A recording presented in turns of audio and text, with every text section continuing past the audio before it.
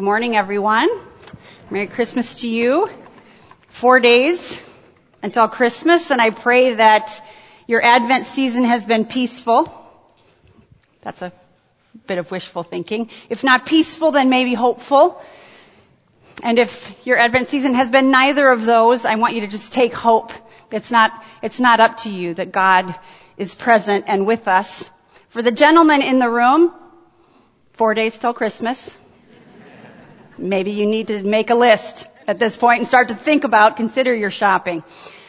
I want to remind you, we've been in this series called Sing in Exaltation, where we've been looking at some of these Christmas hymns, Christmas carols that we sing, and we've been looking at kind of the background, the history of them, and the theology that's embedded in them, as a way to help us worship more as we sing.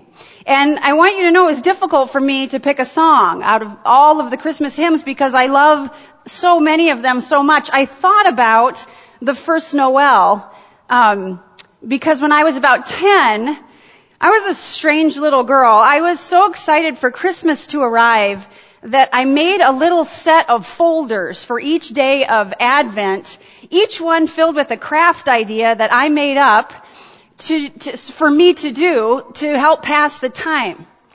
That's right, yours truly made an Advent craft calendar. Well, one day my craft was to make the letters of the word Noel in big, cut out construction paper and tape them on my bedroom window for everybody in my neighborhood to see. I thought, even though I didn't know what Noel meant, I just thought that seemed like a very festive word. And so I cut out the big letters, I taped them proudly to my window. And you need to know something about me. I've shared this before. Spatial relations are not my strength. And so from the inside of my bedroom, it certainly spelled Noel. And I felt pleased about that. But from the outside of my bedroom, it actually said this. So we walked out, my family, I don't know where we were headed for the evening, and my 12-year-old brother, who was 2 years older than me, just looked up at my window and started cracking up. He's like, Merry Noel, everyone, or Merry Leon, everyone, and he just kept teasing me like only a 12-year-old brother can. So I thought about that song. Then I thought about the Carol of the Bells, and I thought to myself, if I hear that song one more time, I'm going to pull my teeth out with pliers right in the store. I don't even care anymore. So, I didn't pick those two. I settled on a song, though, a Christmas song that we all know, that has a very different origin than any of the others that we've heard so far.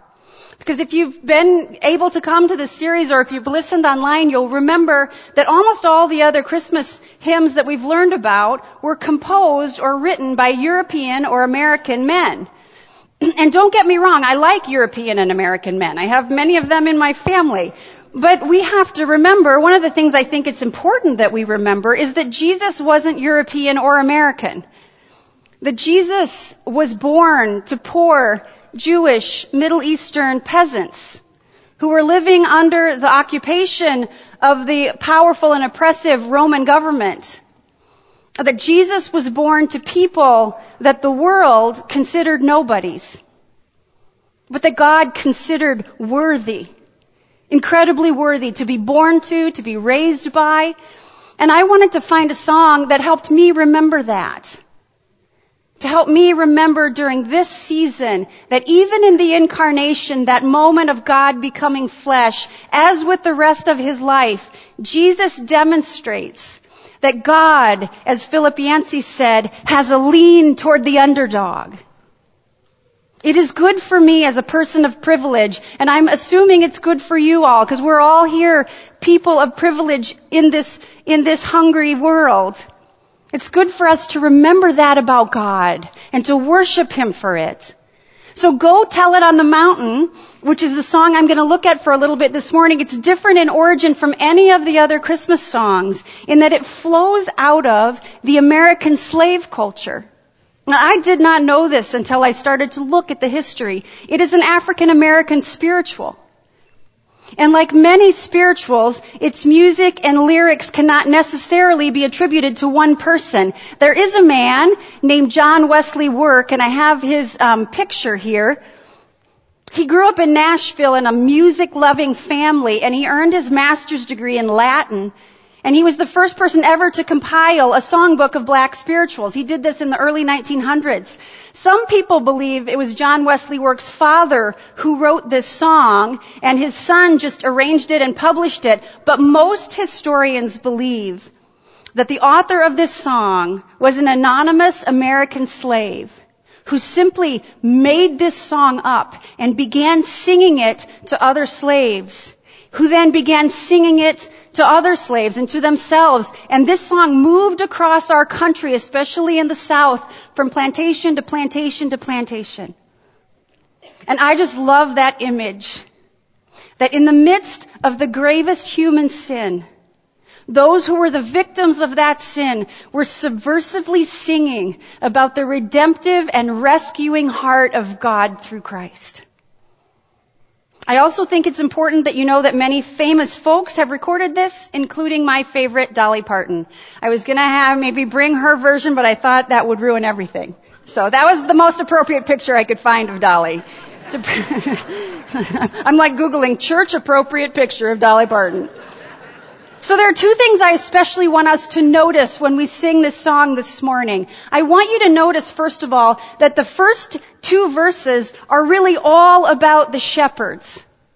And this is very important for this reason. In Luke chapter 2, which Dave even read part of it for our call to worship this morning, right after Jesus is born, we learn that the first people this birth was announced to were the shepherds. An angel came to them and just scared the bejeepers out of them, if you can imagine it, and then said to them, "Do not be afraid. I bring you good news that will cause great joy for all the people, because today in the town of David, a Savior has been born to you. He is the Messiah, the Lord." And this may seem like no big deal to us unless we understand the shepherds. Because I wondered to myself as I looked at this song, if one of the reasons it revolves around the shepherds is because in Jesus' day, the shepherds had some very strong similarities to what the American slaves went through in some ways. Shepherds were the lowest people on the social ladder. They were people who were often considered, by religious people of course, the farthest from God. They were considered religiously unclean because of the work they did, so they were not allowed access to the temple, and they couldn't worship God with other people. And yet here they are, considered by God to be worthy, to be first on the birth announcement list of God. And that is just how God rolls. And I imagine that if and when the slaves learned this information, it made them love the shepherds all the more. So notice the shepherds. And the second thing I want you to notice is the really simple lyrics and the joyful kind of repetitive tune. It's important that we notice that this is not a richly packed theological treatise like so many of the other hymns. It's just a simple song of joyful announcement. And it helps us remember that the slaves probably didn't, well, I know they didn't have any access to all the theological books and libraries that the free European American hymn writers did. But they knew a few stories of the faith. And I bet they knew one particular story that resonated with them to their very core. I bet the American slaves who wrote this song knew that for 400 years, the Hebrews, God's chosen people, lived and worked as slaves to the Egyptians. That movie's coming out, which will help us remember this history. They knew the story that starts in Exodus chapter 2, starting with verse 23. This is what it says. During that long period, I love how the Bible says things like that. That's 400 years. During that long period, the king of Egypt died.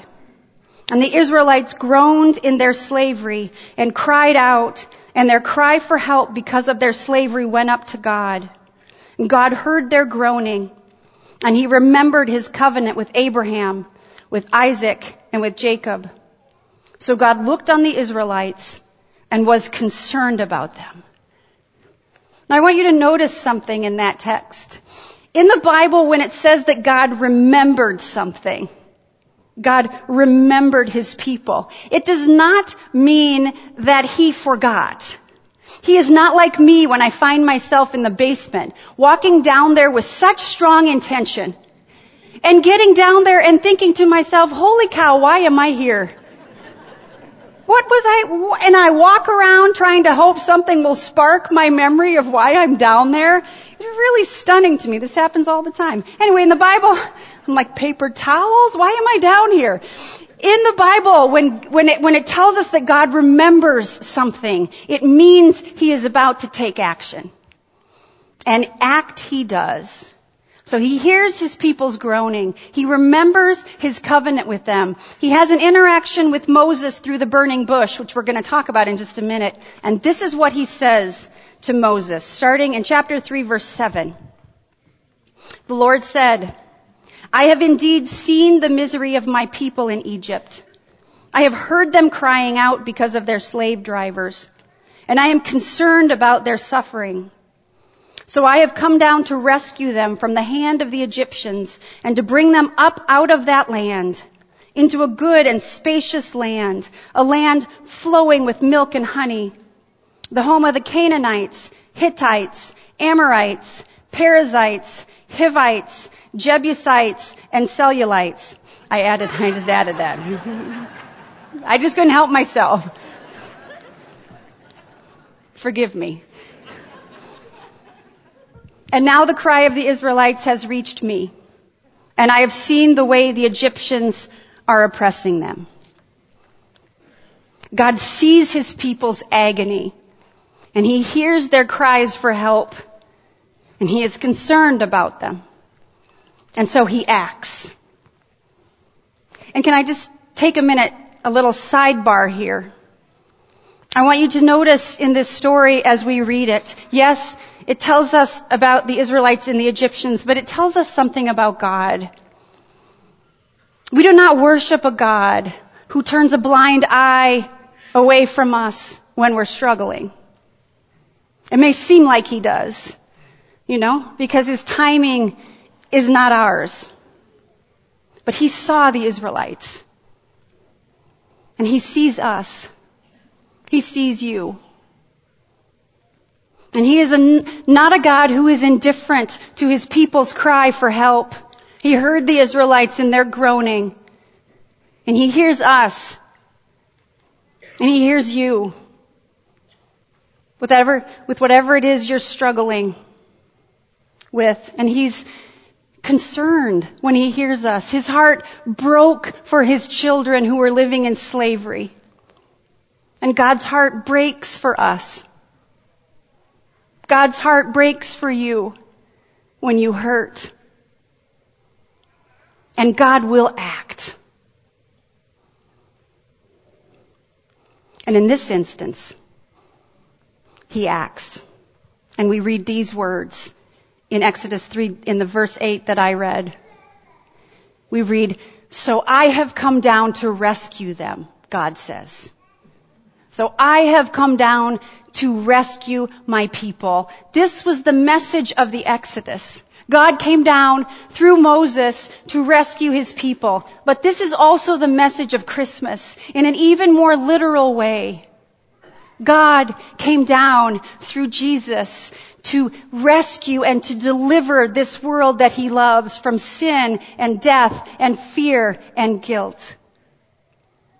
The slave who wrote Go Tell It on the Mountain knew, in a way that most of us will never know, that the birth of Jesus was not only the best news ever given to humanity because he would forgive his people from their sin, but it was good news because this Jesus was a deliverer. He was a rescuer. He was the same God who heard his people's cries and who freed them from bondage.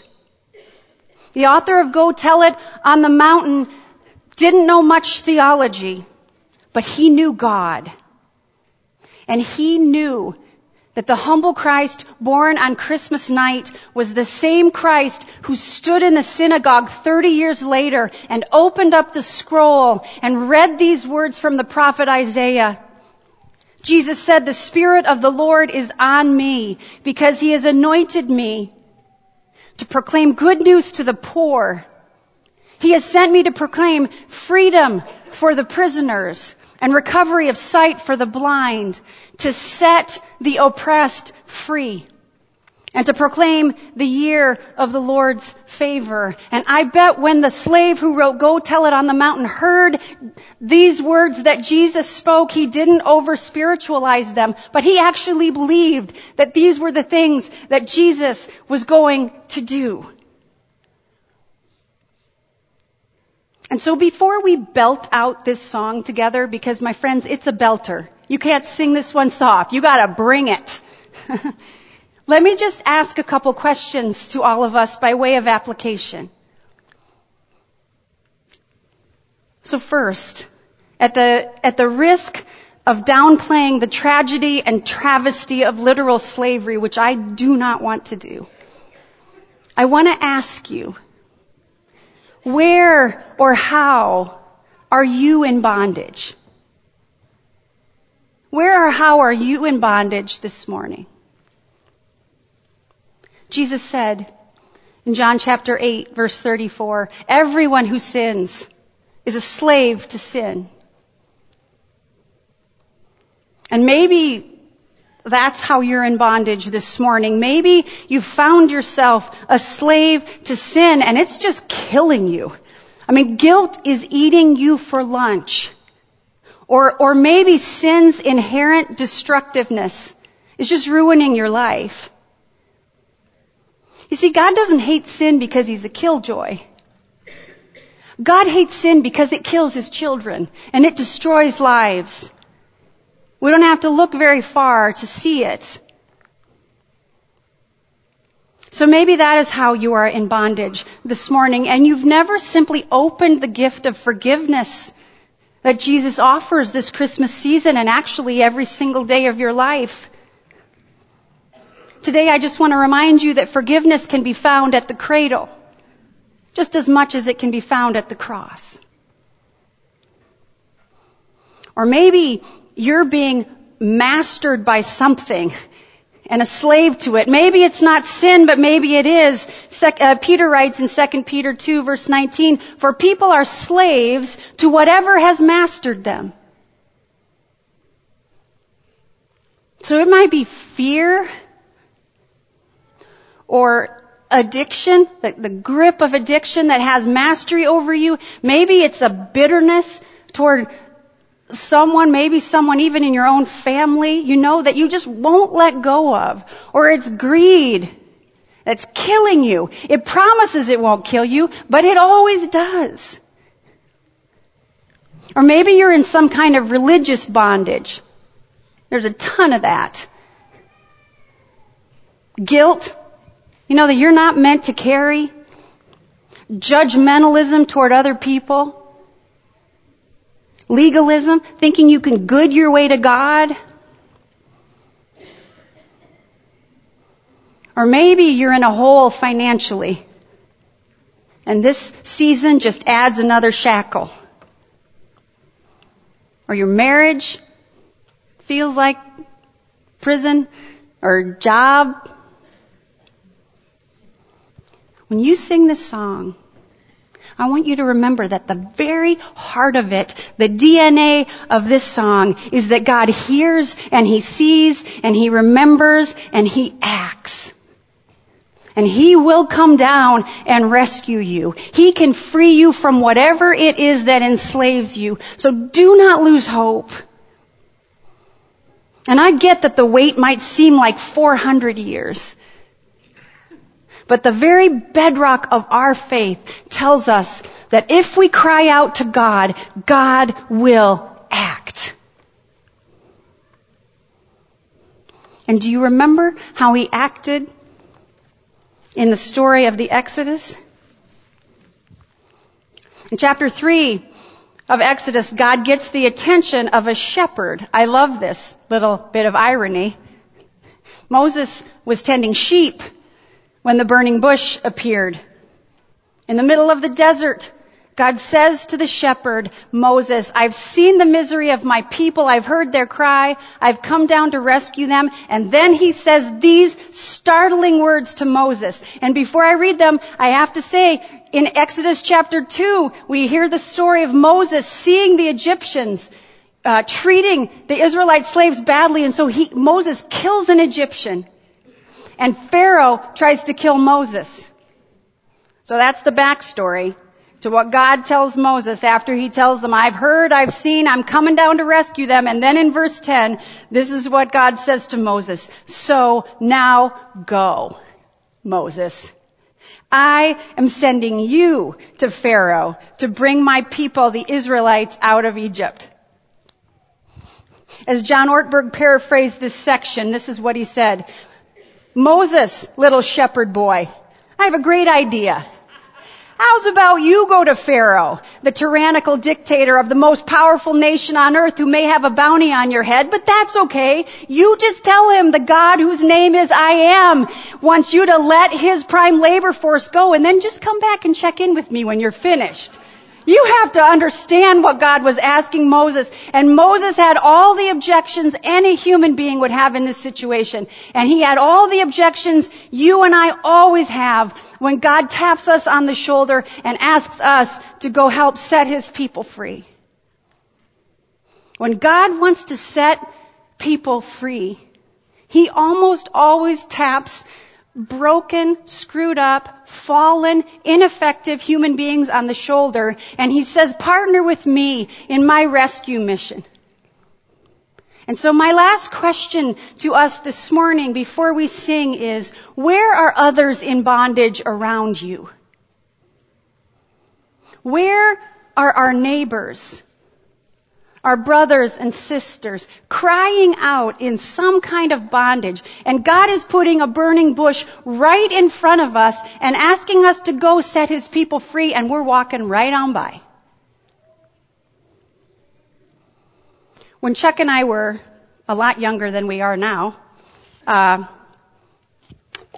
we lived in London for a year. Chuck got transferred there for his job.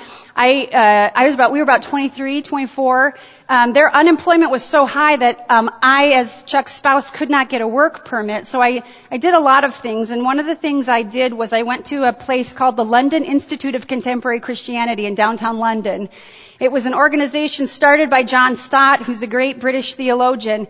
And I spent, I can't remember, 3 or 6 months studying under John Stott and with a bunch of Christians from across the world. And it was my first real experience with Christians from the developing countries. And I noticed that they were not very friendly toward me. Some of them did not really like me, and so I thought what I would do is just increase my chirpiness, my kind of sorority, collegiate, American friendliness. This had the exact opposite impact.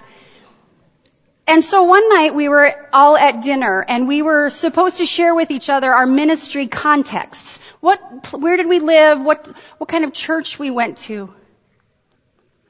And the pastor from Mexico started to talk, and he explained that he pastored a church that was right in the middle of the largest trash heap in Mexico City. He worked with the poorest of the poor. They had nothing. And after he explained his whole situation, you have to understand, I was so young, he turned to me and he said, "Some days I wonder, where are my American brothers and sisters in Christ? Where are you? Where are your churches, your people? Where is your financial help?" He said, "I look at all of the wealth that you have, and I don't understand how you don't see us here in our poverty and reach out to help." And I don't know if you've ever been in one of those moments where it seems like the whole world just stops and a spotlight shines upon you and your ugliness, and you're just stunned. And I think the only thing that I could think of to say was, "I'm so sorry.